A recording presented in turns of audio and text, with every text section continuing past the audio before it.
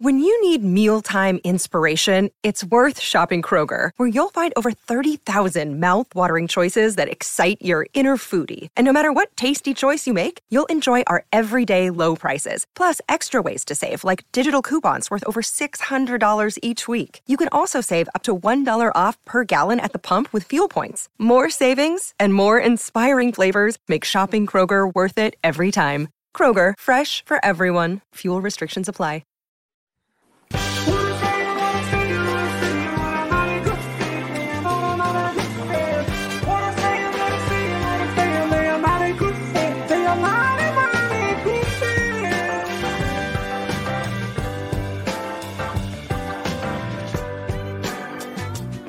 Welcome to the Fan Forum, the show where we learn more about Husker Nation one fan at a time by asking them the same 4 questions. Tonight, we're joined by Jim in Minnesota. He's a biased realist full of sarcasm with some occasional interesting and righteous tweets. You can find him on Twitter at HuskersMN. Welcome to the Fan Forum, Jim. Hey, it's great to be here, Honky. How you doing? I'm doing great. How are you, man? Just living the dream. Been a while to find my my Husker quarter zip, but dug it out for the show and ready to go, man. I'm excited about this. Yeah, I've got my Rule shirt they were handing out at the opening day presser. I love the idea of your Twitter description. You're a biased realist, and on the Redcast, we call our show Husker Realism with an optimistic spin. Kind of the same thing. It's the idea that you don't have to corner yourself as one or the other. You can be a little bit of both. The most interesting fans I talk to are the ones that have a little bit of both in them, right? You know, if you're just nonstop optimism and nothing's wrong, that's usually gets a little boring. If you're somebody that's just complaining about everything and that the realist that way, that's that same way too. I kind of like it when you can see things a little bit both ways, and we've always had a lot of good conversations that way. Absolutely. Yeah, without a doubt. You know, I think the last 10 years especially, I think if we've learned anything, there's another voice out there that doesn't have the same opinion all the time as we do. And I think listening to those other people's voices and, you know, figuring out, hey, is everything that I'm thinking exactly spot on, or is it things that we should probably think about as well? And I think I've learned that the hard way, you know, especially the last 5 years. But I hopefully some good news is on the horizon here with Rule in charge. So absolutely. Sure we'll get into it. Well, I have someone else that I'm going to be talking with next week that also is one of those, I think, optimistic realists. And I'm looking forward to this next Wednesday, January 25th at 9 p.m. Central Standard Time. We'll have Chaz in SoCal, lifelong Husker learner. Never be afraid to look foolish in the pursuit of learning is on his Twitter account there. And also, we want to promote tomorrow night at 7 p.m. Redcast Rob will be having on Vincent Carroll Jackson, Husker D-line commit, 6'5", 270 from Harrisburg, Pennsylvania. So that'll be a lot of fun. Redcasters, when you're watching that, you know, watch this live, have questions and comments and stuff ready for Redcast Rob and ready for Vincent. Great opportunity to hear from somebody who has been recruited by this new staff and you know, has now had a chance to probably start to learn a little bit about what we're going to do on schematically and work with the coaches. So that will be a lot of fun there. And it's great to always get a Husker on it. But tonight, this isn't about that. This is about Jim. And what I love about the Fan Forum, it really is that the guest is the star. And we want to learn about as many fans from all across Husker Nations, young and old, men, women, doesn't matter who you are. We want to learn about it. And we do it by asking the same 4 questions. Why are you a Husker fan? What is your favorite Husker fan memory? Who are your all-time favorite Huskers? And then how do you think the Huskers will do next year? And I'm really looking forward to having that conversation with Jim here towards the end. But before we get to those questions, Jim, first off, just for the Redcasters, the fan formers that are new to you, tell us a little bit about you. You know, give us your background. Yeah, sure. So I grew up in California, lived there for about 37 years.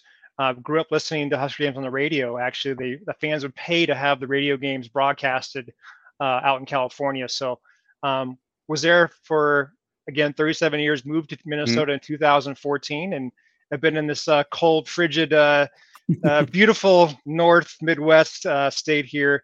I'm a health and safety manager for a manufacturing company close by where I live here in Southeast Minnesota, and have a view of Wisconsin from our front door here. So I look across and see the enemy here every day, which is interesting. But no, we really enjoy living in Minnesota, and enjoy the Twitter page that I do, and enjoy the interaction with the fans and being on with you. This is, I think, my 4th time on your show, so I really appreciate you having me on and talking some Nebraska football. Well, I can't wait. Again, question 4, when we talk about next year, it starts in Minnesota. And we may talk about a certain coach up there. I know that you're favorite really fond coach. Of. Yeah. Yes, yeah. exactly. I love my coach, PJ. Well, let's get to question number 1. And that's, why are you a Husker fan? Yeah. So growing up, my mom is actually from Nebraska. So there's the connection to Nebraska. And I grew up coming back to Nebraska for vacations and Christmas and whatnot. I remember as a kid, I think it was a bowl game. It must have been early 80s, must have been Rozier, I think was the player. And a lot of excitement in the living room, and the grandparents and the aunt, the uncles, and they were all gathered around. And I loved the little red ends on the helmets. And I remember as a kid thinking that was really cool. And then obviously the excitement of the family being, completely invested in this football team. And again, growing up in California, I didn't have that team close by, but just seeing the family being there, and it was an instant kind of attraction for me, and really took off from there. And like I said, listened to every game on the radio, and then I had a chance to go to school there briefly in the 90s. But yeah, I think more just the family. Like I think a lot of Nebraska fans, same thing. You grew up in kind of that atmosphere and just being around it, and seeing seeing just the passion from the entire family, and knowing it was special, and knowing how much it meant to them, and I wanted to be part of that energy. I mean, I remember that just that small TV in the living room, and everyone was just totally invested in it. It was fun. So that's how it started. And it was your mom. Your mom grew up in Nebraska. Mom grew up in Bellevue. So Bellevue is, and then she, we go back there. So my grandparents and aunts and uncles, everybody else was still there. So, and then my siblings still live in Omaha and Bellevue. So my parents as well. So it's a 6-hour drive from here, which is nice. You said, early 80s. So you grew up in that regard, very similar time frame as me. My first year that I remember everything was 83. So the scoring explosion, triplets with Rozier and Fryer and Gill. It's an interesting time because Nebraska was so good at that point, top 10 consistently. And also, there wasn't a lot of televised football at that point yet. And so Nebraska would get 2 or 3 national games a year. And so you could be living out in California and seeing us as often as you would see probably a California team, most likely. So it's interesting how that kind of played out. But those formative years for both you and I at that time, we were pretty good. Yeah. There was a lot of bowl games, and there was a stretch, I think, as we got older, I think we're about the same age, where they weren't winning bowl games. And it almost became a time where you almost dreaded that bowl game and the narrative around Osborne and not being able to win. And I told a friend of mine who's not a Nebraska fan, kind of what we went through, that the high school, college years, I'm talking, early 90s, mid 90s, and just the frustration around, can he actually do this? Can he actually, beat a good team? And I kind of dreaded the bowl games because we're going to lose to a Florida team. I kind of knew it. And to get over that hump finally was special. But those 6 years there where we couldn't win, in the after the season was kind of tough. It was kind of embarrassing a little bit. It was like, gosh, we can't get through. 7 straight bowl losses, but was it 7? Okay. Yeah, it was 7. But to your point, you're playing down in Florida and you're losing to Florida teams. You're playing Miami in their home. Yeah. If we don't play Miami, if we don't play in the Orange Bowl, then one year we got the reprieve and we got sent up to the Citrus Bowl to play Georgia Tech and the greatest team they'd ever had.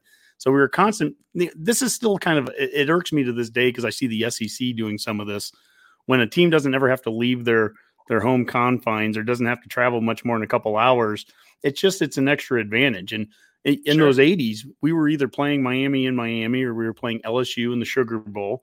And, those are frustrating things that now that we're getting into a playoff era where you can actually host a game, have teams host them. Like, as much as I dislike Fleck, if Minnesota ever could host a game in December against Alabama or something, I would just love it. I would just love anything where we get a Southern team having to come up north to play in conditions like, that we get to see.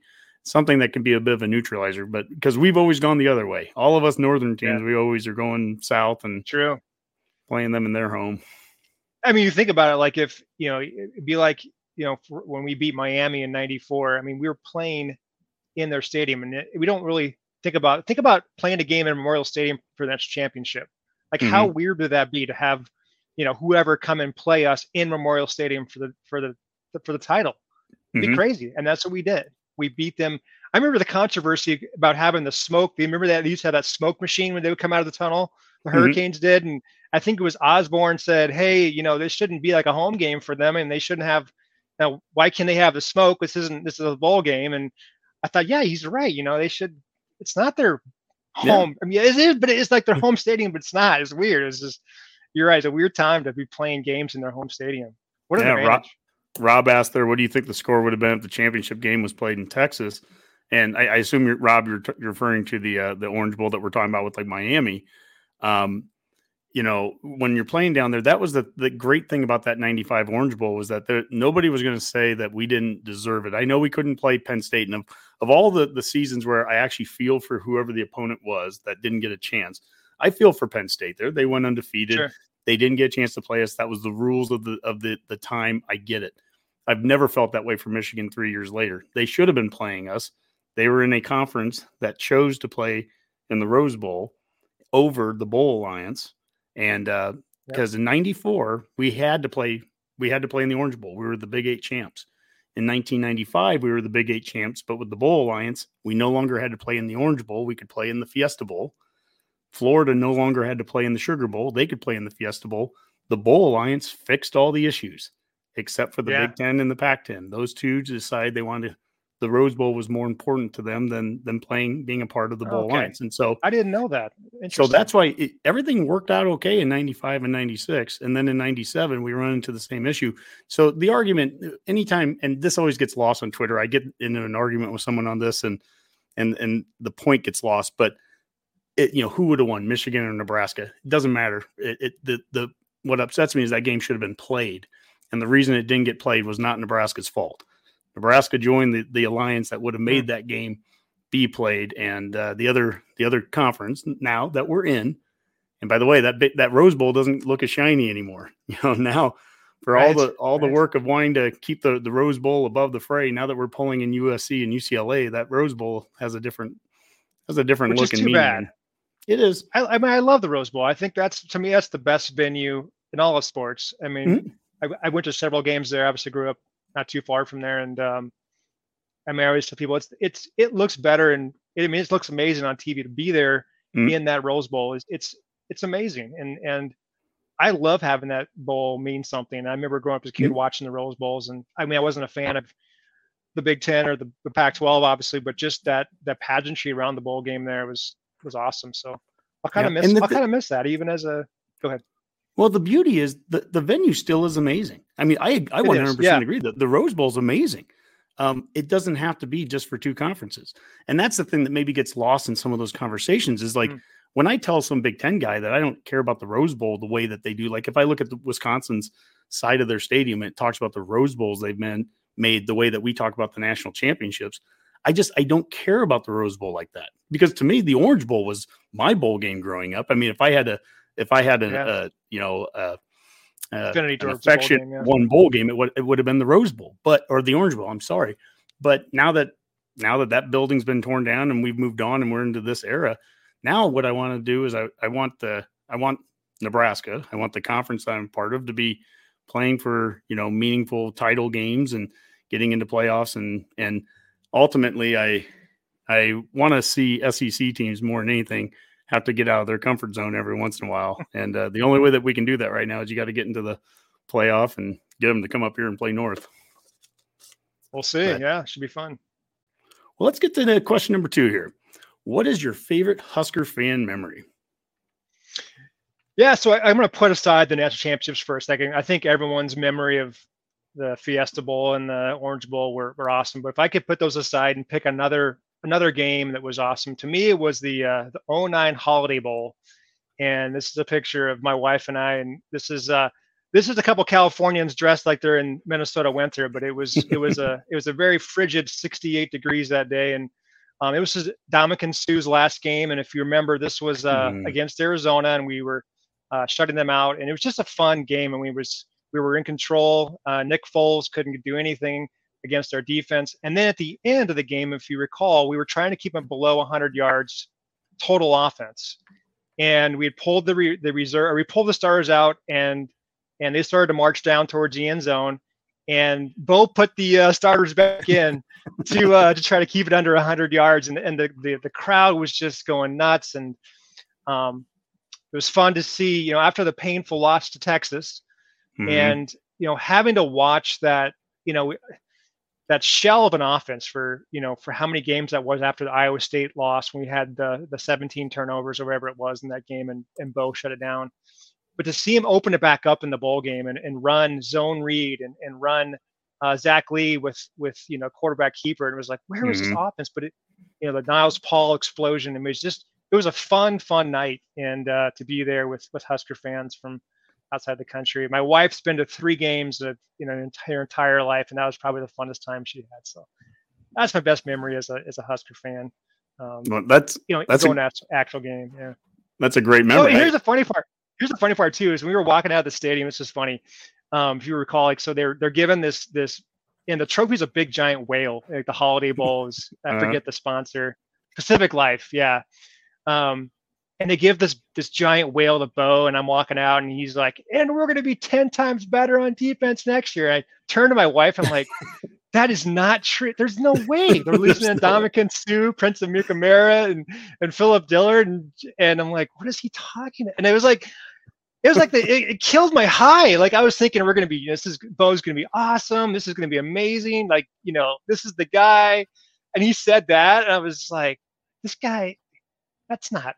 Yeah, I just remember I got the car kind of pissed off. I'm like, what are you talking about? 10 times better? There's, that's the biased realist right there, right? It is, yeah. You're happy as hell about the win, but come on, seriously, like that defense, that's a national championship defense. That defense, to go 10-4 with that team is almost a shame, because that defense was so amazing. And I was at that Texas game.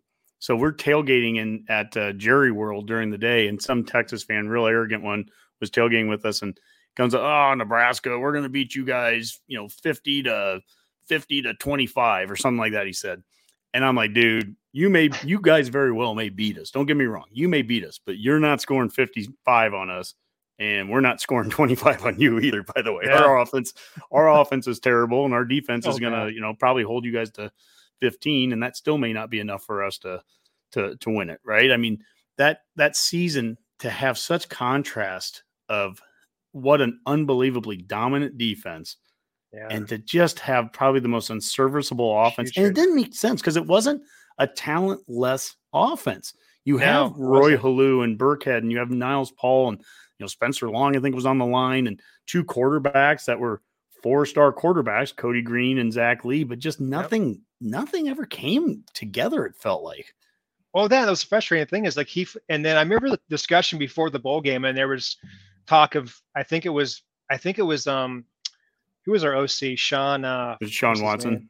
Sean Watson. He was talking to recruits about how they're going to open it up and watch us open. I'm like, why couldn't you open it up against Texas? Like, where was this? And they were running the zone read, and Zach Lee was running wild, and you're happy, but at the same time, it's frustrating.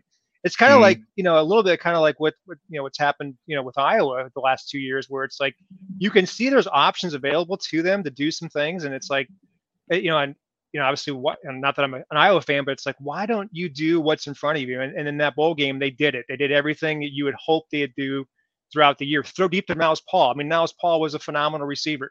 Let him get deep, use the speed. Rex Burkhead, the Wildcat, that was his first Wildcat game, where he had a tremendous game. And it was fun, but it was like, gosh, if we had used this, it could have beat Texas. It could have, beat Iowa State for sure. I mean, it was weird, but it was a fun culmination to, like you said, the most dominant defense that we have ever seen in our lifetimes in Nebraska for sure. So yeah, and what's funny is about that game, Suh's last game was that was the last game. Mm-hmm. He didn't really have any, like, he was kind of vacant in that game. He didn't have any sacks. He didn't have any pressures. It was kind of like his last hurrah was the Texas game, but they still dominated Arizona. But I've never seen a more individually dominant defensive game than that Texas game with Without Sue. yeah. I mean, that's, I think there might be some team defenses that we had, 94, 95, and there, 97. There are some great defenses we had that are, I don't know if they're better, but at least they're on par. That 09 defense was unbelievable, and Sue was unbelievable.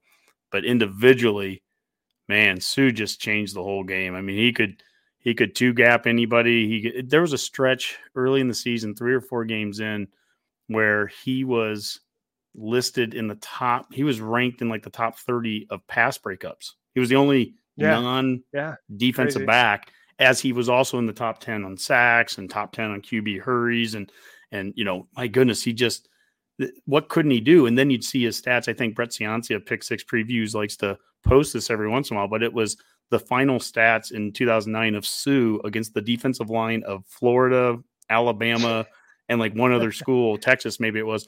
And Sue's stats almost across the board are better than the entire defensive lines of those schools. That was just insane. I mean, that was fun. And maybe something we can get to in a little bit as we talk about this next season is how sometimes when you make a coaching change, how new coaches, new strength and conditioning concepts, new eyes on a player, how that can change how things look. Because some of those same defensive players that were on that unbelievable, incredible 09 defense were some of the same players that were on that 07 defense that at the very end of Callahan's era, we're losing 60-something to 50-something to Colorado with a lot of those guys, Dillard and Sue playing, some significant snaps there. So who knows? Who knows? We're not making that prediction yet, and we'll get to there in question 4. But let's get to question 3 first. Who are your all-time favorite Huskers, Jim? So my all-time favorite Husker is going back to these bowl games we kept losing, and there was one Husker that was always making plays, always going up against the Florida State receivers and Miami receivers and just making plays. And for pound, he was the most bad, I'm going to say bad A Husker, and that's Baron Miles. I mean, Baron Miles was a phenomenal player. And he had that special talent. Not only was he, an amazing cornerback, but he could block punts. And his ability to change games with block punts, and he's just fearless. I mean, he was the guy, making plays against Kansas State, against Chad May, when you had to, time and time again. I remember just hearing, and Baron Miles, and to see him play for the first time, you're like, that's Baron Miles. Like, he's just this tiny little guy. And so I took an affinity to Baron Miles, and definitely enjoyed watching him as a youngster. Well, I can't wait to ask this question a week from now to Chaz in SoCal, because last week when I asked Shelby her answer was Baron Miles. So, is there a chance I've had back-to-back Baron Miles? Could we have back-to-back? We have a three-peat of them, because I agree with you 100%. And I'm going to sound like a broken record from last week, but what he did, he held in 93, he held J.J. Stokes of UCLA to one of only 2 games where he didn't score a touchdown. And Stokes was a big 6'5", 6'6" receiver. And Miles, as always, is giving up 7, 8, 9 inches, but he had a 40-plus inch vertical. Vertical. Oh, yeah. Insane. And against Miami, same thing. There was like Chris T. Jones and a couple of other receivers they had that were 6'4", and he's going, he was going one-on-one against all those guys.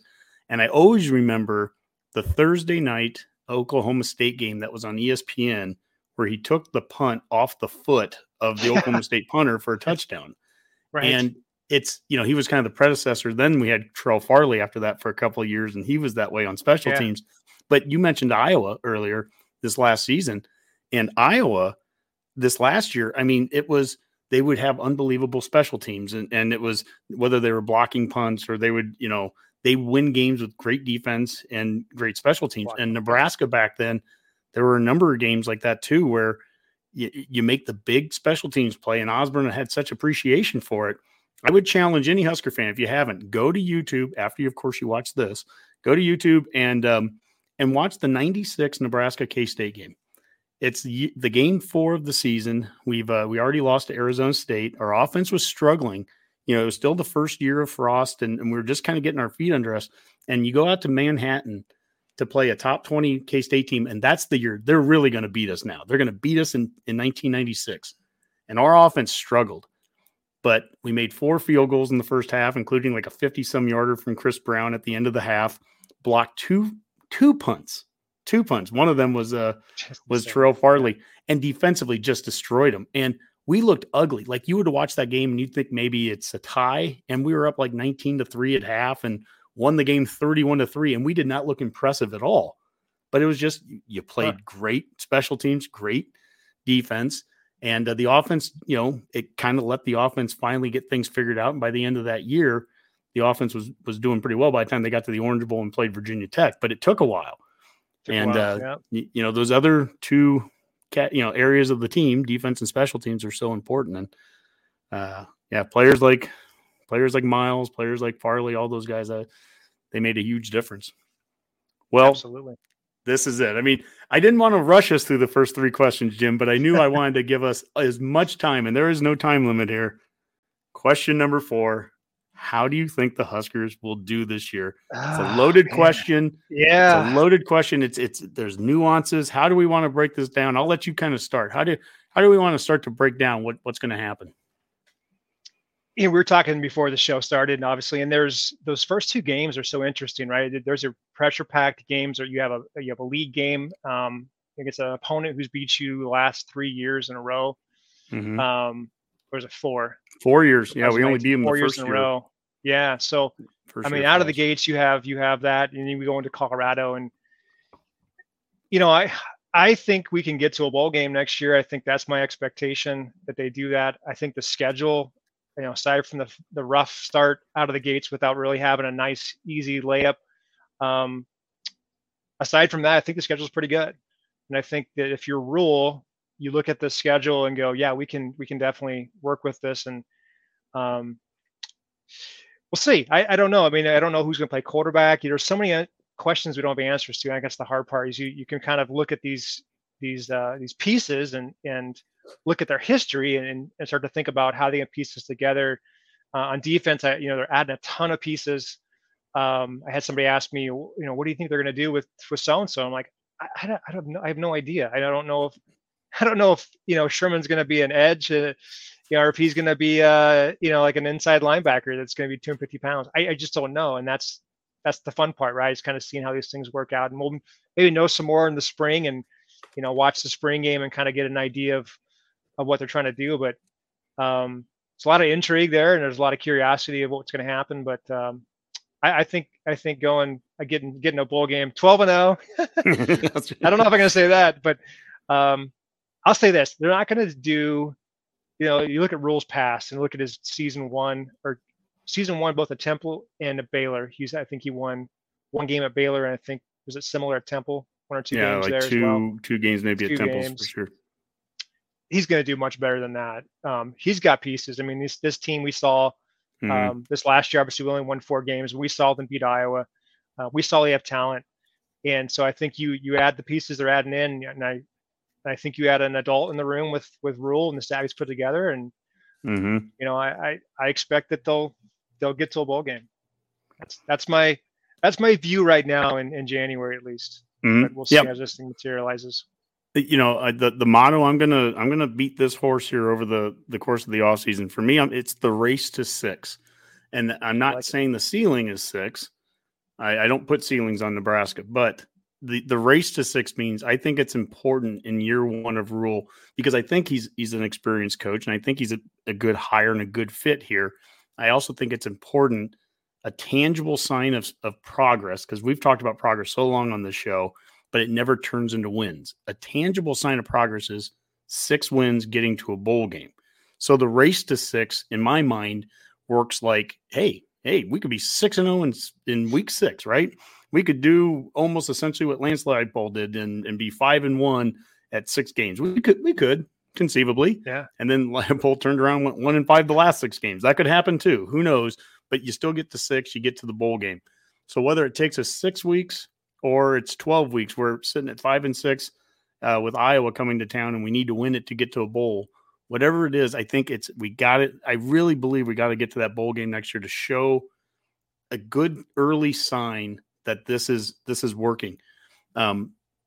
We shouldn't start off 0-6 again, like we did in the first year of Frost, despite there's going to be crazy things that happen and, weird things. And you got to be able to adapt. But if you can play good special teams, if you can play good defense, you're going to win some early games. We talked about, Frost 2 years ago, first game of the season's at Illinois. That's a team we should beat. And Bielema was in his first game there. Well, Bielema's Illinois team, nothing impressive. They just didn't really screw up. They let us screw up. They let us drop punts. Yeah, we get the big interception on them, and it gets called back because we have 30 yards of penalties on one play, hitting a quarterback high and then taunting them. Right. You can't do those things. And good teams and good coaching staffs don't allow their teams to do that stuff. So I expect a more disciplined team on day one than we had the last 5 years. That's part of the coaching change. That's kind of, in some regard, I mean, kind of the adult in the room thing that you referenced. I mean, we need to be able to go in games and feel like we might be able to beat a team that is more talented than us because we're going to outcoach them. We're going to do the things that takes to win. It's not all about talent because we've lost to a lot of teams that we're more talented to the last 5 years.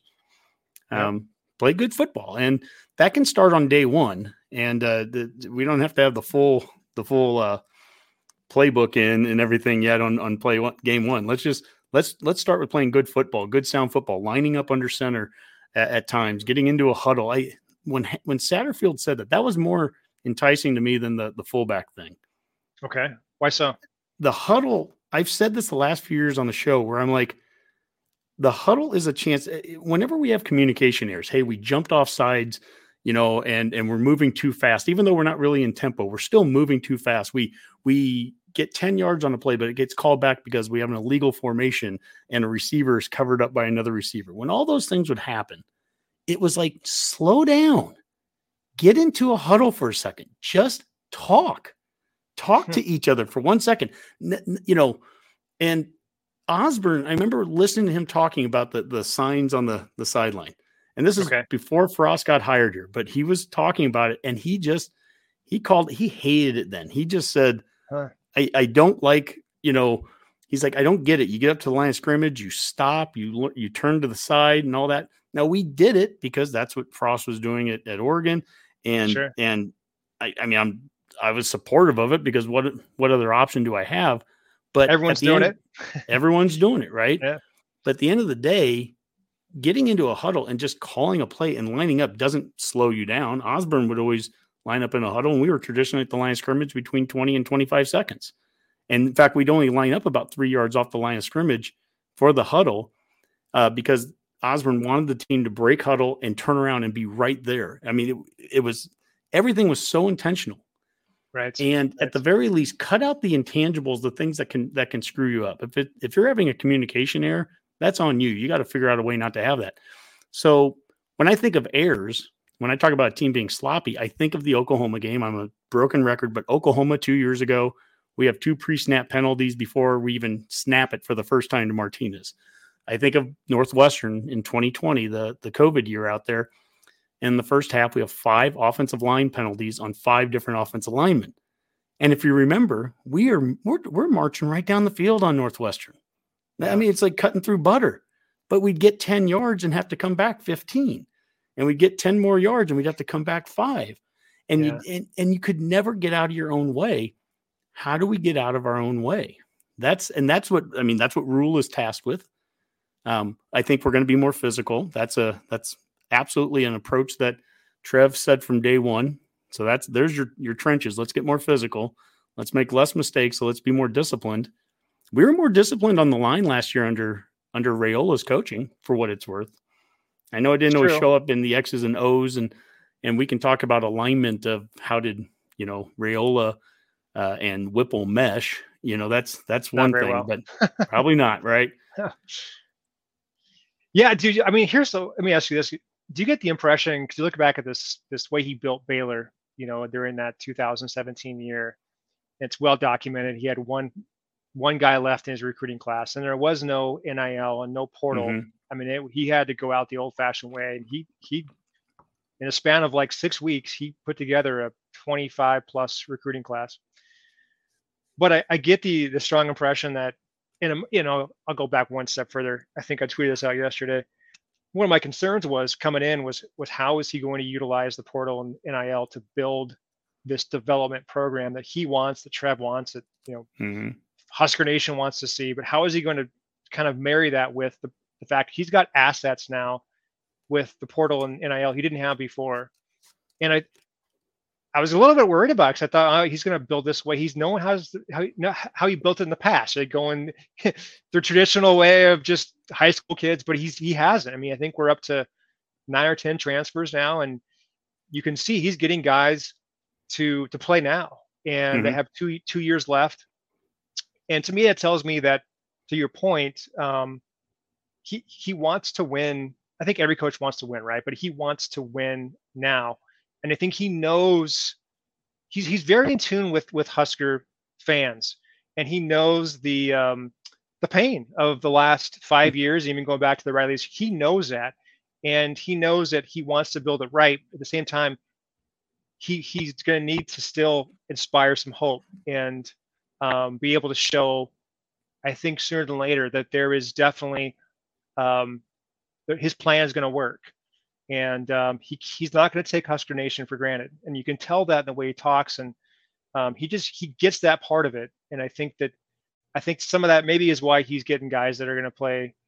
Maybe it's the need. He just needs guys because we have holes. But I think part of it too is that he realizes that to your race to 6, I think that's important. I think that's really important for him. And I don't think he talked about this before. I don't think he was like, okay, one game or winning one game was great at Baylor in 2017. Obviously, he knew he wanted to win more games than that. But that's not going to work next year. If we win one game next year, I mean, I guarantee you there's going to be people going, I didn't sign up for this. Like I've dealt with 7 years of this. So yeah, that's what I like about it. He gets it. He hasn't been here for more than 2 months, but he knows everything about what we've been through, even when he wasn't here. You know what I'm saying? Like, that's what's unique about Rhule's. He absorbs all that energy, both that the angst and the frustration, and then the excitement for next year. He seems to have a really unique ability to tap into that right away. Yeah, and he's definitely unique. He's the son of a preacher, man. I mean, he understands how to work a crowd and talk to a crowd, but also, he is a fan and a former player of blue blood. I'm going to call Penn State one of the blue bloods of football, or certainly right up there. And he understands a fan base and a passionate fan base that, there are some things that this fan base has just gone through now for 5, 6, 7 years. And you need to show some tangible progress on the win-loss column, not just getting the big recruit or whatever, because we've had that all along the way. We've had big recruits and big off-season moments, but you got to win some games. I've and you mentioned some of the early with Temple and Baylor. These are different scenarios. Obviously, anyone can look at those two, especially Baylor, what he took over. I mean, there were off the field scenarios that affected things. He did only keep one player in that one recruiting class before they went out and got their other guys. But that one guy they got turned out to be an All-American for him. So it was part of, maybe this starts to get into the, how do you blend being a developmental program with also having some real win now situations? And I think one way that you do it, one way that they can do it, is what's happening right now. This is such an important part of the season, is that you need to have your guys on campus now. We just saw the first weight room tweet that came out tonight. Those guys, if they're not in that weight room right now, it's really hard for me seeing them being a major contributor when we get to the Minnesota game in August. We need guys that are going to be here during the course of the offseason, going through spring, or going through all the summer conditioning, or winter conditioning, going through spring ball. This is no knock, and I mean this sincerely. We've had his mom on the show, but like O'Shawn, we had him. He was a great player, the top guy out of the portal, but he doesn't get here till July. And that has to affect some of the development of a guy. Absolutely. And not to mention, we could talk about whether we used him right early in the season. That's a whole different thing, but just get guys here now. And that gives you a chance, I think, to develop them. And so I'm every bit as excited that we got, who's the guy that, MJ Sherman. I'm excited that we got him, right? I'm more excited that he's going to be here now, and he's going to be here over the course of the offseason. And then let's see what happens when we get to spring ball. Do we change up a little?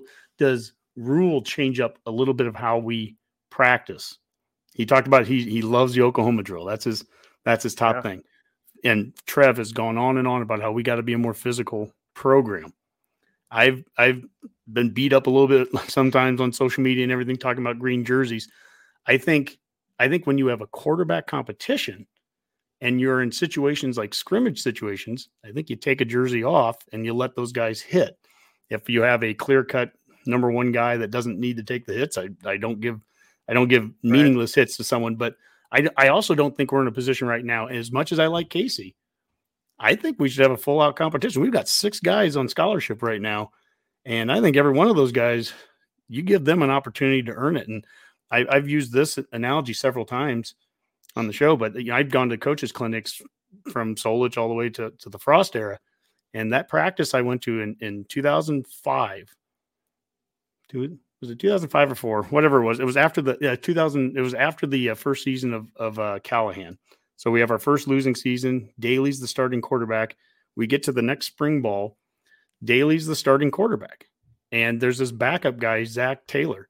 And we get to a Saturday practice, and it's us coaches, these high school coaches, and we were coaching youth football, middle school age kids. Anyways, there's about 200 of us in the crowd, and we watch for a 2-hour long practice. And the quarterbacks had no green jerseys on.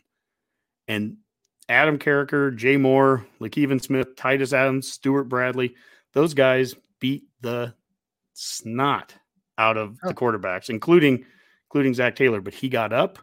He would call the next play. He'd complete a little pass. He just moved the ball. He looked like the quarterback.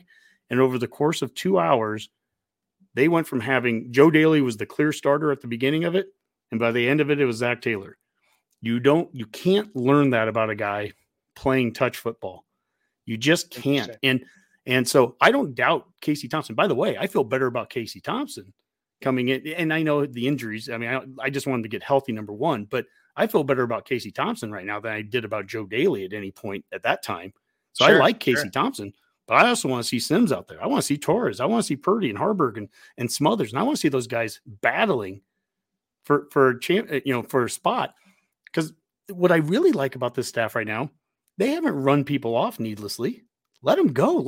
We've got 96 guys or something right now. That's awesome. Cool. Let them compete. Yeah. Stay here as long as you can during this offseason.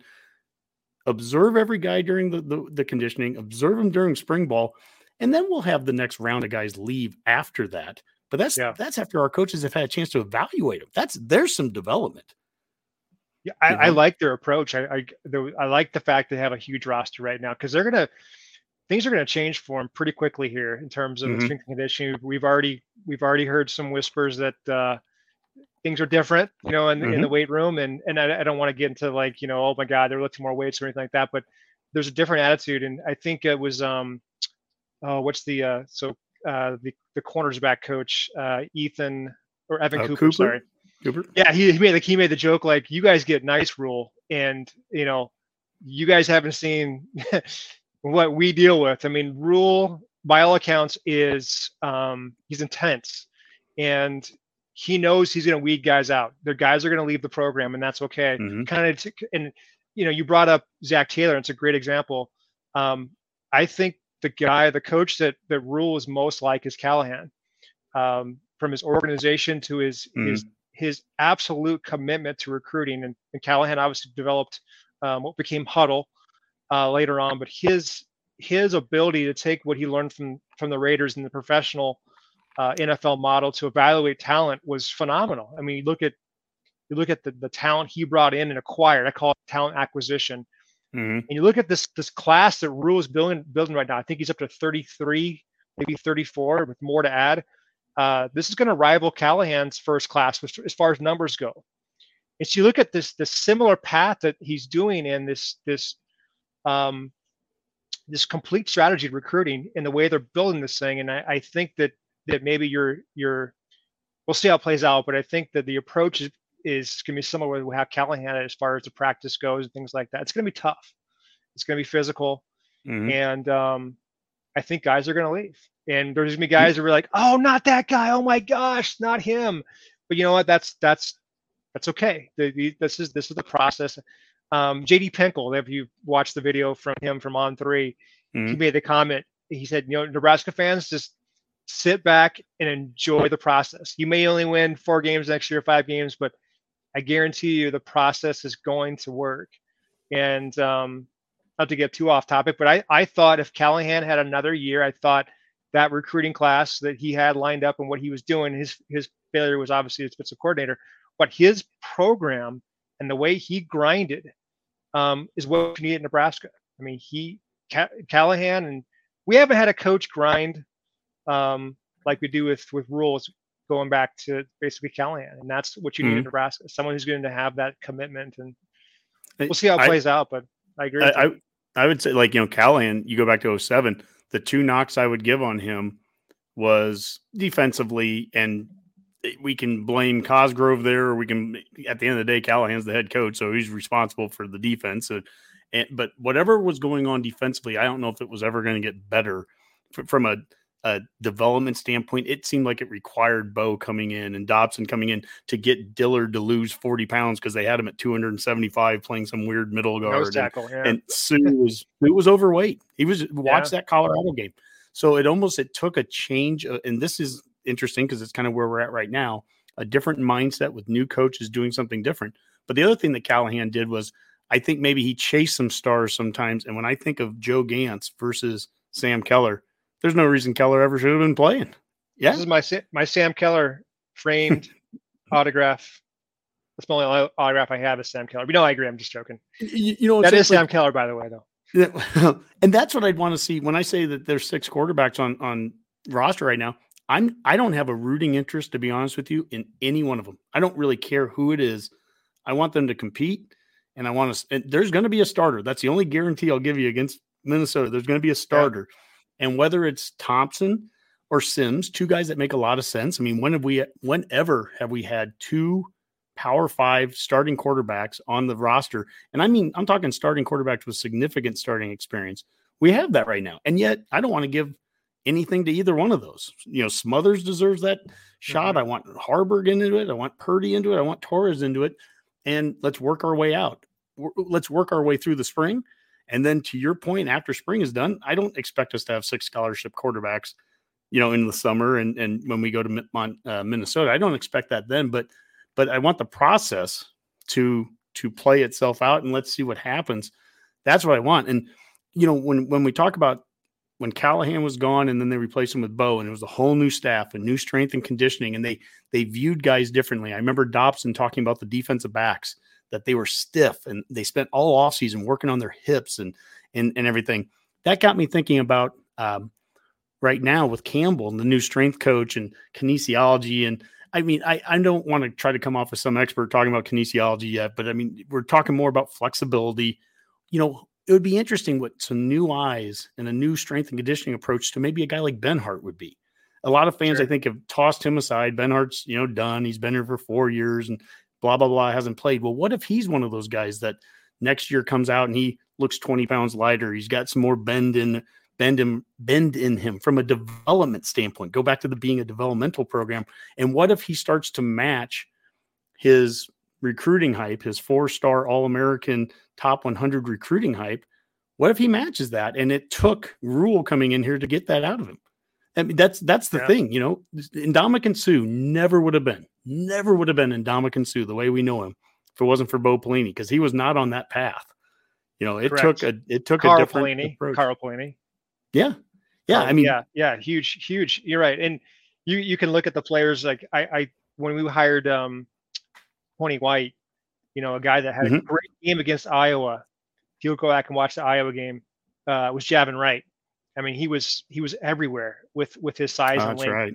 And I thought, man, this poor guy, man, he's battled ACL injuries, shoulder injuries, scary blood clots where he almost lost his leg.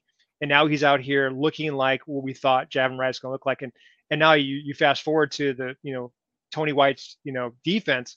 Does a guy like him become, to your point, does he become the Eric Hagg or the Prince Mukamara that the talent was always there, but now it's being unlocked in a role that that can play his full potential. So Mm-hmm. There's a lot of pieces there. It's going to be interesting to see how they piece them together and make it work. Some of the pieces are changing even up to this moment. Wide receiver a week or two ago looked very different Totally different. To your point, you can't just develop things. Sometimes you need some players too, right? And starting a couple weeks ago, getting a guy like Billy Kemp from Virginia, who's the number 4 all-time leading receiver from that school, to have him come in here and hopefully, maybe be, I don't know if he'll have the same production that a Palmer or Torrey had as a transfer the last 2 years, but if he's anywhere in that conversation, that's a good talking point. But then Xavier Betts, and then a guy that you talked about quite a bit last offseason, and you had high hopes for Isaiah Garcia Castaneda. That came out of absolutely nowhere. But that's impressive on Rhule's part there that he hasn't just given up on somebody. Well, that's the most impressive thing to me. I mean, those guys are talented. Obviously, Betts, if he gets his stuff together, it's going to be a tough semester for him as far as the academics go. But if he can get his stuff together, and he's going to be in an environment now where I think he's going to thrive.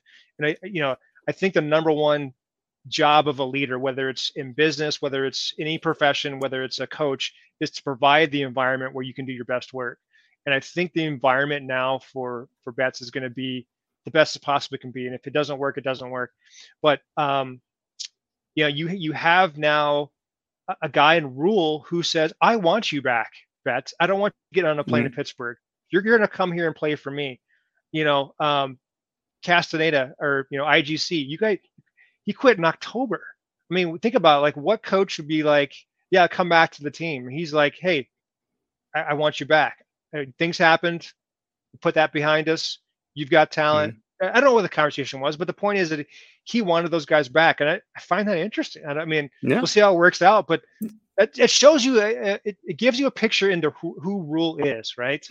And how he operates and the way that we might think we'd operate. Oh, that guy, I'm not bringing him back. He quit on us. Betts, we gave him 15 chances. We busted our butt to get him into UNL. And this is how he repays us, but Rhule's got a different approach. And I like that. I like the fact that he's willing to give guys second chances. He's willing to look past whatever happened and, give guys a chance. Now he's gonna be tough on them and he's gonna hold them accountable as you would want. But I like that he wants these guys back there. And to your first point, I mean, the room's totally different now. I mean, before a week and a half ago, we're like, man, I don't know, Alante Brown. He had some good catches last year, but who's gonna? I mean, Marcus Washington's your number 1 receiver. Like, I like him for sure, but you're like, man, this is not a good picture. And now all of a sudden, it's wow, that room has got some real potential now, and it might even add more to it here with a receiver coming in for a visit in Bell. A 4-star on Saturday. So they're not done yet. So I like that part. And Kemp, he's a veteran guy. So you bring a veteran presence into that room that misses Trey Palmer, who leaves now. So you need to have a leader in that room. And you have Kemp, you have Fleeks from Baylor as well. So yeah, it changed pretty quickly, didn't it? Well, and at 96 guys on the roster, some of the guys we just mentioned, who knows? We're going to have to get down to 85, just like every other school. So that means there's not exactly. I mean, let's keep in mind, this is one of the advantages that he's going to have with NIL here at Nebraska, is you're going to be able to move guys like they moved guys last year to NIL scholarships. They're going to be off the 85. So he's got that flexibility now that he's going to be able to. So not to beat up your point, but I think he's got flexibility as far as the 85 number goes. There might be possibilities depending on how NIL works for some guys to not be on a scholarship. I suppose that gets into a whole area that I'm still not 100% aware of. I know that we're going to lose some guys over the course of this too. And to your earlier point, that's important. That's an important part of the process. What I like is, even if it's someone that we just talked about, someone that we're excited is back. Let's just say Betts as an example. Hey, we're excited he's back. Well, if he goes through the process and it doesn't work for him, and I'm not saying it wouldn't, but if it didn't, then, that's still part of the process. I want Rhule I'd rather him have more guys to look at right now, more guys to go through the development process. You're going to weed some guys out. Some guys are going to, shine that we never thought they would before. That happens a lot of times with these coaching changes. I think of Corey Ross when Callahan's staff came on board. Corey Ross all of a sudden became a starter, and he probably wouldn't have been doing much beforehand, right? And there's always examples like that. So new staffs bring new staffs bring new eyes, bring new strength and conditioning approaches, all those things. That excites me. Now, if I'd be remiss, I have got the biased realist, the Husker realist on the forum. I'd be remiss not to bring up, to just ask the question. So I'm rose colored. I'm feeling good, but bring me back down here. What are some of the biggest challenges you see? What are the things, if we can't, the race to 6, but we don't get there? What are the things, the potholes you see in the way that maybe would prevent us, the biggest challenges we have to get to that 6 and more wins? Yeah. So, I mean, I think the staff, when he was assembling the staff, we thought he's got to have someone with Big Ten experience, right? Someone that's been in this league before, that knows the stadiums, that knows these teams. And so there's no one on the staff that was in the Big Ten last year. Mm-hmm. And so maybe there's a little bit of an unfamiliarity with some of these teams and how just kind of the other than Raiola. Other than Raiola, you're right. Exactly. I forgot about Raiola.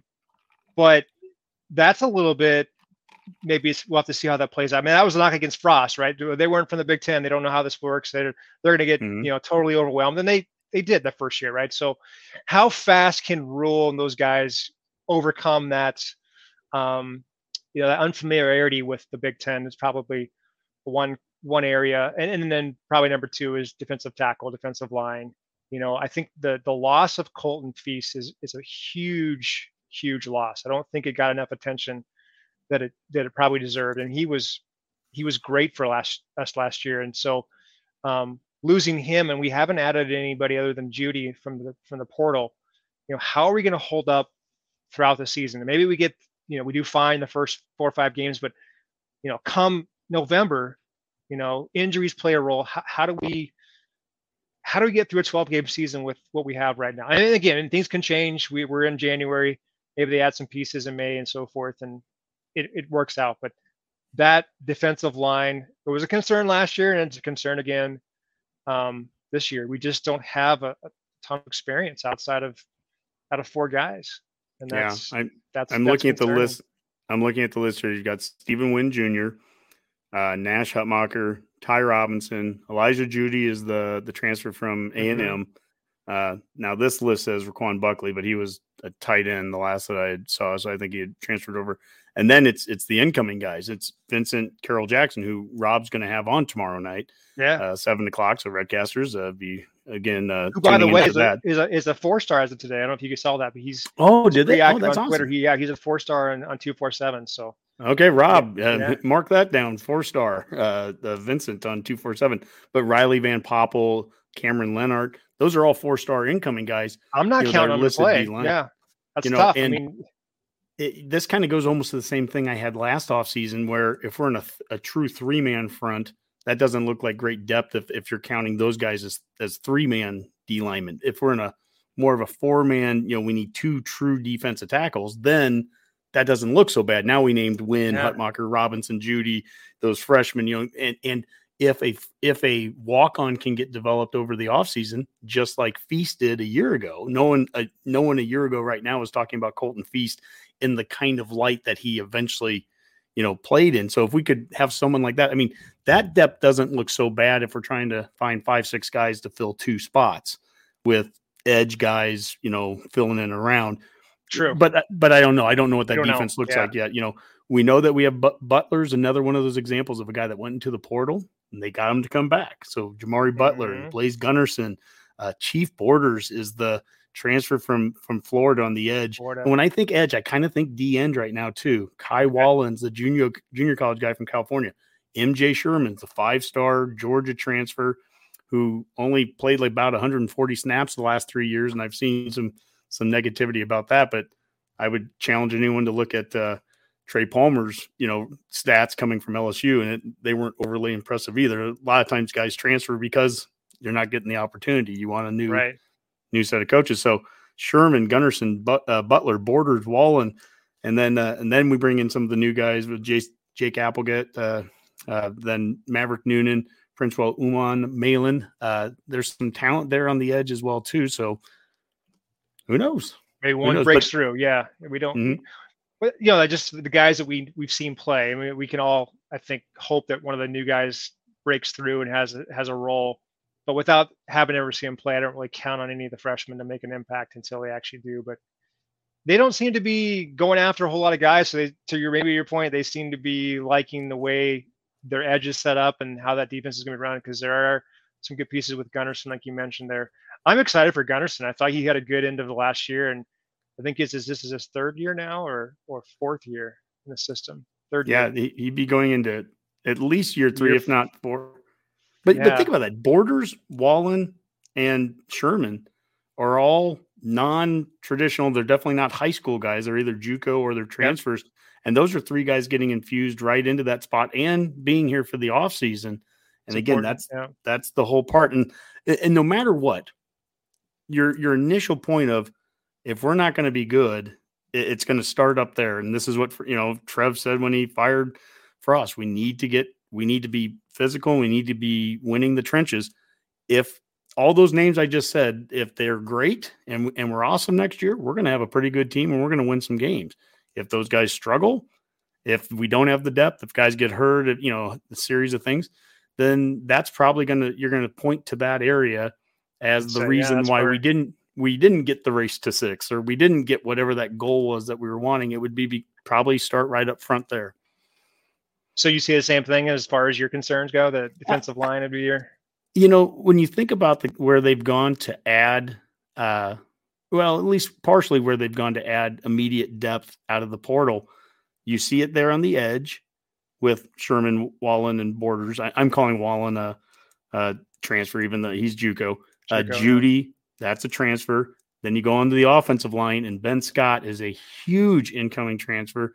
Obviously, we thought we had that with Walter Rouse, and then he had the 72-hour flu bug, and he's down in Oklahoma now. But still, they went into the portal to bring in a center next year who's going to be, by all accounts, should be a day one player. Plug and play, yeah. And think about the O-line. If we're also not successful for some reason next year, you would point to that offensive side along the line. And I would say that, we played our best offensive line game last year against Iowa in week 12.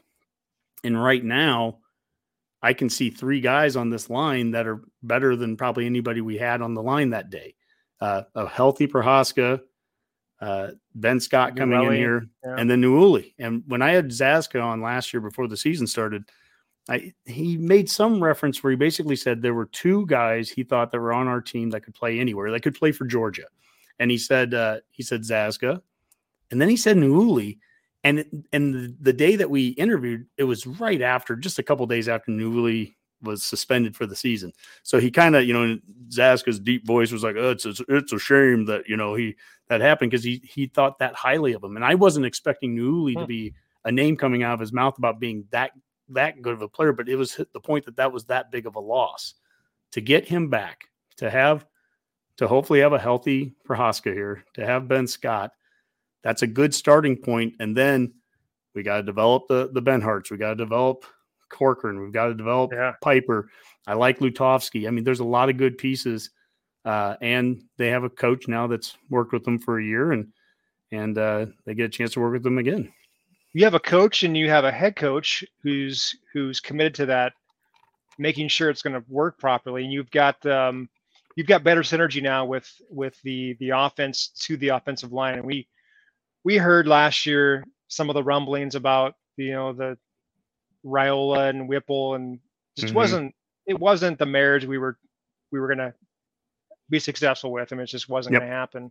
We wanted it to be, but it didn't really ever mesh. But now you've got this head coach who's going to make sure the offense and the offensive line have the same mission, and they're going to have a much more easier of a marriage than you did last year. And so, second year with offensive line coach, that definitely helps as well. You have the same voice. Those guys all got on the table and vouched for Raiola.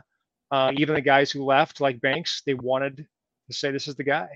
And so he's got a 1-year contract, and he's got an opportunity to come in and show that he can do it. last off season, Frost said something very similar to what Rule said, but in kind of typical Rule fashion, he explains it a little better and goes in a little more in depth than Frost would. But a year ago, Frost talked about he loved the style, the approach that that Raiola brought, and that's why I hired him. I hired him because he coaches the style of O-line that I wanted, but never really went in depth, and maybe wasn't ever asked that. But in my mind, from an X's and O's standpoint, and the things that I'm curious about, I'm like, well, what does that mean? Well, then Rule sticks around here, keeps Raiola, and immediately the Twitter sphere is, oh, you're just trying to get his nephew or whatever. Why in the world are we keeping this guy? But then when he had the opportunity in the press conference, gets asked, why'd you keep Raiola? He went right back to the same thing. He coaches the style that I like coached. Well, what does that mean? And it was I think the World Herald did a article. They broke down the three different styles of blocking, and it was flat back, and it was zone blocking, and there was one other kind. But the point that Rule made was there's not that there's one right or wrong style.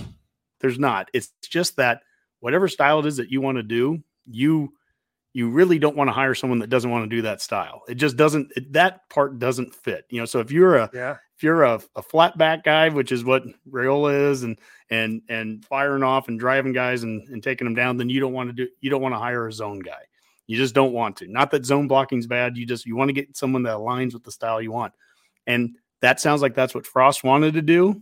Frost gets fired. We don't know that that's what Whipple wants to do. We can see friction between Whipple and Raiola, and then now we have Rule in here, and Rule sitting there going, no, this is what I want to do. I want to. So on that point, I'll take it one step further. Satterfield's press conference, he sounded just like Frost. If you listen to his press conference, he was like, this guy, I spoke to him for half an hour, and he got excited just talking about Raiola. He's like, I love this guy. This is the way I want to play. And I was like, this sounds like the same thing that Frost said. So you piece these things together. You piece what Rule said and about how the players all got on a table and were like, this is the guy we want. I mean, and it's interesting. I don't know how it's going to work out. I mean, I hope it works out obviously well for us. But you've got a fired head coach in Frost, and you've got a new head coach in Rule, a new offensive coordinator, and they're all saying the exact same thing about Raiola that his players are saying. And then also his mentor at Notre Dame, Harry Heinstein, said the same thing. I mean, so we'll see. But there's a lot of guys that are getting on a table and saying this guy's the real deal. So and there is a message. There's a connection of message that you're hearing when you listen to Satterfield. Didn't you kind of think, oh my God, I'm hearing Rule? Because it sounded, there were so many similarities with what Rule said. Yeah. But when I listened to Rule, I was like, gosh, am I listening to Trev? Because there's things that he's saying that I swear Trev just said 3 months ago when he fired Frost. And what it makes me think of was Hail Varsity Radio about a week or so back. It was Chris Schmidt. Schmitty had Mitch Sherman on. And he just asked Sherman, and it was right after they kind of announced the McGuire as a wide receivers coach, and there were some fans that were like, oh my God, we're hiring a kid in his diaper still. And it's like, take a step back. And he asked Sherman, what do you think of this staff? And Sherman's answer was, I think it's functional. And then he stops because he's like, I know that doesn't sound sexy. I don't mean this as I don't mean this in a negative way towards the staff at all. I think it's functional. And what's the opposite of functional? Dysfunctional. And how many times over the years at Nebraska, whether it's assistant coach to head coach or coordinator, or maybe it's an athletic director, or maybe it's you go all the way back to Harvey Perlman and Bo yelling at, having public spats after the A&M game in 2010, we just would have different dysfunctions at different levels of leadership or coaching. And to have what we have right now, which is perfect function. I mean, what Trev said he wanted when he fired Frost, it absolutely looks like he hired the guy that is exactly what he wanted. He wanted a guy that's going to, focus his attention in here in the trenches. We're going to be physical. He's going to have a style here. He's going to have an approach.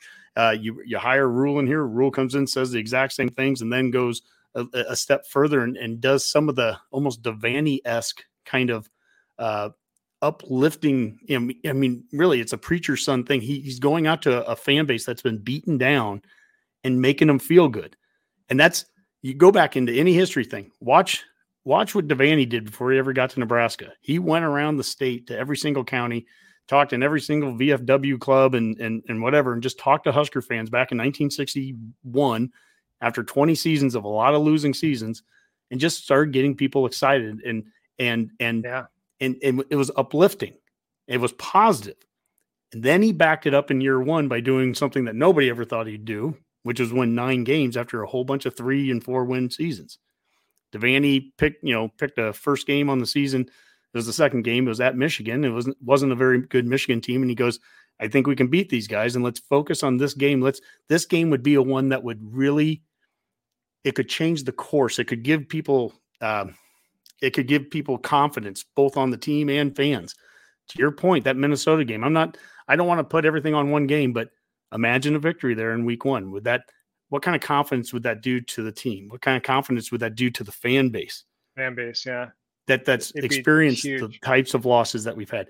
We need some positive things happening, and we're seeing them right now, but this is also the time of the year where, positive things get met with a lot of fair skepticism, because we've seen positive things happen this time of the year. And at the end of the day, it's all going to come down to the wins and losses, and rules no different there. So quick thing, you mentioned Mitch Sherman and talking about the functional team and kind of what Trev wanted. So I go back to last spring or last summer, and I was buying into the Whipple experiment. The Raiola I thought was going to work out, but there was a podcast that Terry Pettit, the former volleyball coach, he has his own podcast. We had Trev on. It was like mid to late July, and he asked Trev what he thought a head coach should be. Basically, describe the qualities of a head coach.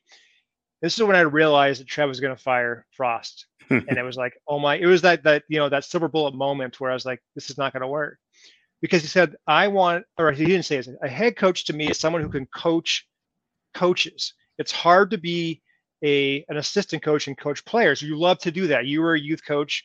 You love coaching players. All coaches get into coaching profession to do that.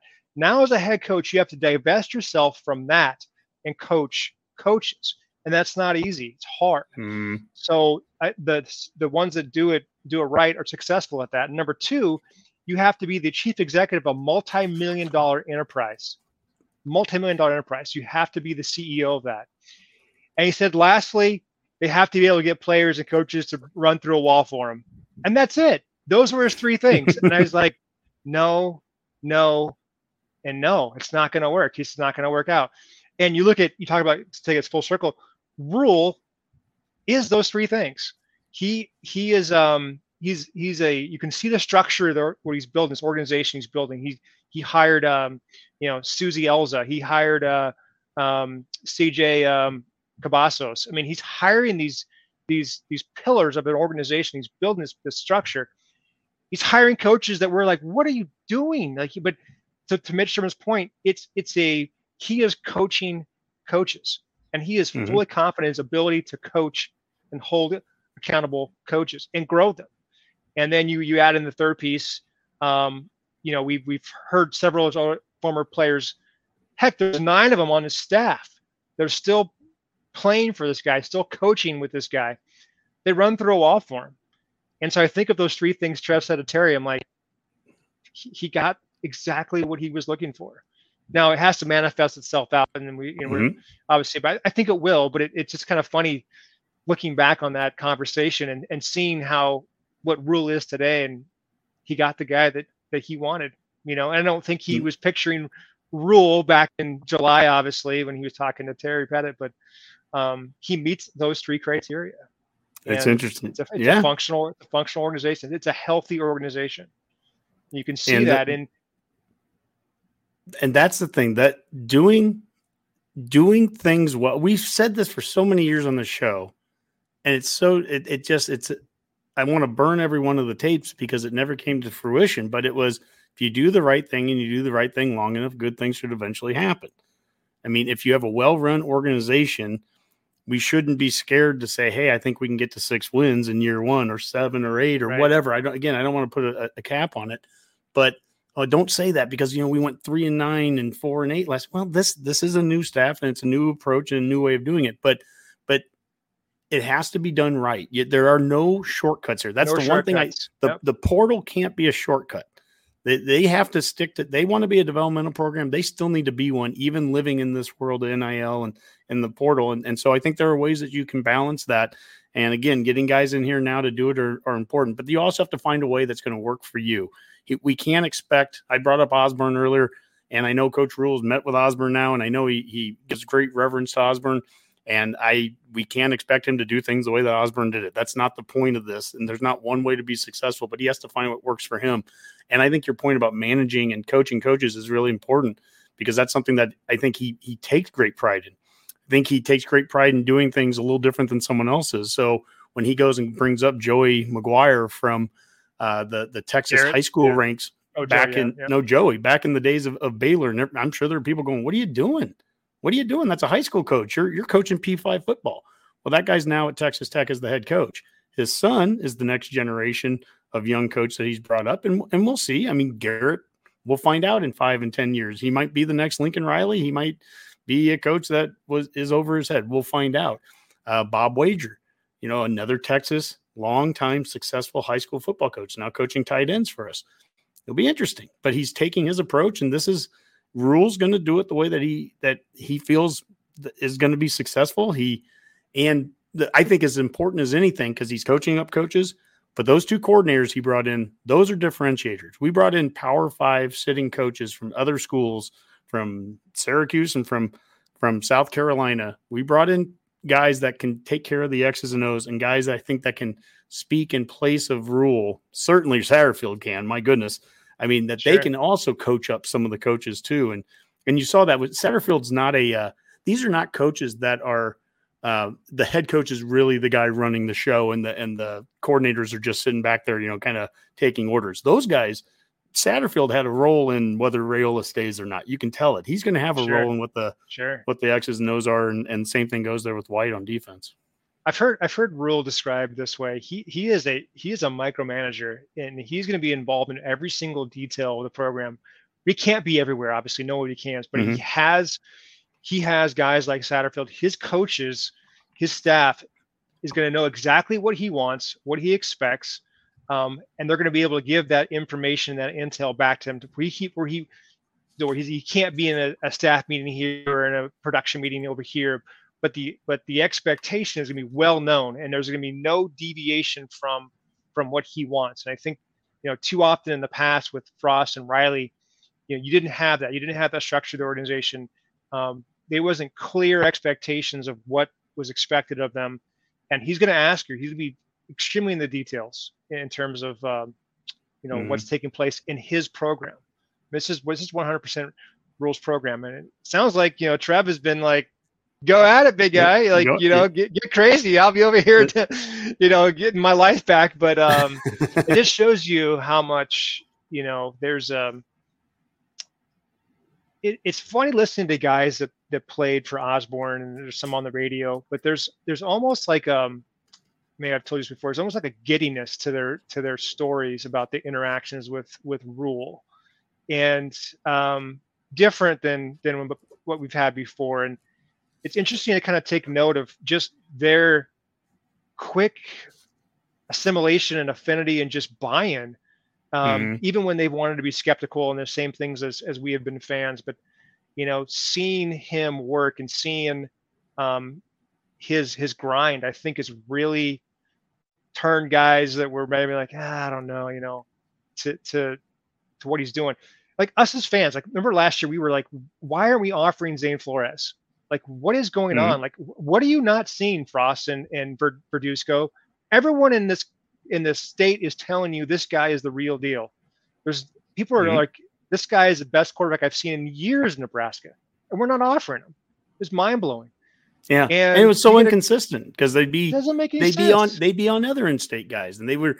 And when we had Benning on last year, Benning talked about how they were working harder in Omaha and all those things. And it's like, okay, that's all great, and that was all great. And we got a bunch of in-state guys. Why are you not offering that kid? So Rule gets here, and one of the first thing he does is try to get Zane Flores. I mean, he tries everything. He gets a phone call from his dad. Like he actually gets on the phone, he's thinking about going and to Zane Flores's Gretna's awards night to go show up there. And he is seriously irked and upset that a guy like Zane Flores is leaving the state of Nebraska, just like us as fans would feel. And his mission, I guarantee he told his coaches, this will never happen again. We weren't here when this happened, but a player like him will never leave the state again. Not going to happen. So basically telling all you guys, watch this, see what happened. We weren't here, but know this occurred on our soil. And it's a shame it happened. And it kills him that Zane Flores is going to Oklahoma State. And that's what I want. I want a coach like that, because that's how I felt. That's how you felt. And that fires me up. And we don't get that one kid, and that one individual instance that's painful. We don't get him, but it was still the value of him reaching out still has value. That's still huge. Those coaches know that now. That pays dividends down the road. For what it's worth, it's not the first time we've ever seen a guy transfer. So if there was ever futures, who knows? The point is, right? What do you tell your kids, or what do you tell anyone when you're mentoring them at work? Don't burn bridges, and you keep your relationships. And he's certainly, I think, Rhule, he appreciates that. As we start to wind this talk down, I think about something. I put it on your graphic here. I call it the hardest working fan on Husker Twitter, kind of almost the James Brown hardest working man in rock and roll there. But you're the hardest working man on Husker Twitter, and that's Grinder, right? I mean, if you listen to every podcast, you read everything. I mean, anyone seriously, fan formers and Redcasters, if you're on Twitter and you're not following Jim, follow him at HuskersMN. The amount of time and effort, it boggles my mind sometimes, because you hear everything, you see everything, you read everything. And one of the things I think is interesting about how Trev brought Rhule in is that, as painful as the 75 days were that we didn't have a head coach, at least we had Mickey in the interim, but we didn't have the head coach. But I never was worried that Trev wasn't handling it right. This wasn't a 40-day search under Peterson, where we were sending planes to Arkansas and they're coming back empty. Nothing like that. He handled it the right way. But as painful as those 75 days were, if you did it right, it actually gives you one of the most unbelievable opportunities that very rarely ever get handed to an athletic director. He had 75 days to reflect, look at what he really wants, ask the hard questions, talk to a lot of people. I mean, when do ADs get that chance? So many times coaches are fired and hired so quickly, such quick turnarounds. And here he has a chance just over the course of a couple of months to just talk over coffee with this Matt Rhule guy and just become buddies and become, and learn about each other, to the point where it became a thing where I don't care what the obstacle is. I'm not going to lose this guy. We're going to get this guy. And he got him. So, I mean, it may work out gloriously. It may not work out, but I think Trev couldn't be any more ecstatic with who he got out of this. Yeah, I agree. I mean, I think, just put yourself in Trev's shoes. I mean, imagine if you or I had to fire a coach and hire the replacement with, every news outlet want to know what's going on, and do it in a span of a week. And that's what most ADs have to do. He got to be able to sit back, like you said, and vet every single candidate, take his time, watch their press conferences, how they handle the media, where they worked before, who knows them, all that stuff. And he arrived at probably, I'm guessing, 2 or 3 guys, and he got the guy. I always say this too, because I wanted Fickell. I like the idea of Fickell. I love the hire of Rhule, but I think we got the coach that we needed in Rhule for our situation, and Wisconsin got the coach that they needed for their purposes. And I think would I have liked Fickell? Yes, absolutely. But I think Rhule is a much, much better coach for our situation, having been through his experiences he's been through, having failed in the NFL, which I think is, Trev mentioned that he wanted a guy, that had failed too. So he's had success and he's failed. Fickell hasn't failed yet. And so I think I'm really excited about him being the guy, like you said, and arriving at that solution and that final solution. This was the guy to lead this program. And I'm excited. Well, we all know that coaches that failed at the pros have no chance of, bringing, having a second life in college, Nick Saban or Pete Carroll. But, that's beyond the point. So, he's had an interesting career. He's definitely a college guy, I think, if nothing else that came out of that. And he is that grinder. He's the Rob has the text that's going across the bottom. The hardest working man in show business was James Brown, not hardest working man in rock and roll. Yes. Thought about that the second I said that, but regardless, he wanted to find a grinder. I think he found one. I think he's finding a staff that's gonna match that too. Well, so I have a question for you before you go. Have you been confused yet for Matt Rule on the streets of Lincoln? So have we got any questions from kids asking their mom and dad, is that Coach Rule? I went to the opening press day that when they introduced him, and when I walked over when I walked across campus to the East Stadium, about 4 or 5 different people said something to me. Now I think 2 or 3 of them recognized me from the show, so they're almost joking. Then one guy had no idea who I could tell he had no idea what the Redcast was, but he looked at me and like, "Are you Coach Rule?" And I'm like, "Come on, it's not that close." Like, I get it, I get some similarities, but I'm not like, it shouldn't. Someone shouldn't look at me and like seriously think like, "Oh my God, like it's not that close." In fact, I think it's JP on like it must be somebody that's on like a guy that's on radio and he's on Twitter. He looks a lot more like Rule than I do. And somebody pointed that out. And I was like, yeah, I think that guy has a little more of the facial things. But anyways, I get it. And I'll play with it, have fun with it. The doppelganger, official doppelganger of the program. But anyways, that's where we're at with that. So, well, we're getting to the very end of it here. Jim, as we always do on the Redcast and on the forum, I want to allow you, the guest, to have the parting shot and kind of take us out of here. Tell us what's on your mind. Yeah, no, I'm always excited about what you guys are doing. I love the Go Big Redcast. You guys have the best podcast. And for those who are listening, support these guys.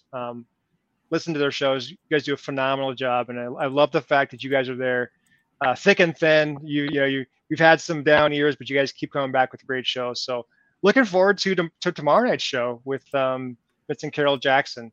Great story. Played, I think, only 8 or 9 games his senior year, and a lot of raw talent. I'm looking forward to hearing his story. So, thanks for having me. I appreciate what you guys are doing. Go Big Red. Well, absolutely. Well, as you mentioned, next week or tomorrow night we will have Vincent Carroll Jackson on, defensive lineman. Next week we will have Chaz and SoCal on. I have just a slew of other shows that are going to be planned. Got some former Huskers, some big things in the works over the course of the offseason, some big ideas. And then we're going to sprinkle in some Redcasts as well throughout. And we might even do some things a little differently with the regular Redcast. We've talked about maybe going back and doing just some audio format only and not have the whole show out there on YouTube. Some things are built more for YouTube and not others. So maybe we do an audio only podcast, but if we have a couple of good segments out of it, we'll pull those out, post those to our YouTube channel as well. So we're playing around. This is the off season where we're going to try to get better too. And it's a lot of fun, but thank you so much, Jim. It's always good having you on. Like you said, I think this is your 4th or 5th time, and it won't be your last because we love talking with Husker fans like you. But I guess when it comes down to that, remember this, Redcasters, maybe you could be the next one to join us on the forum.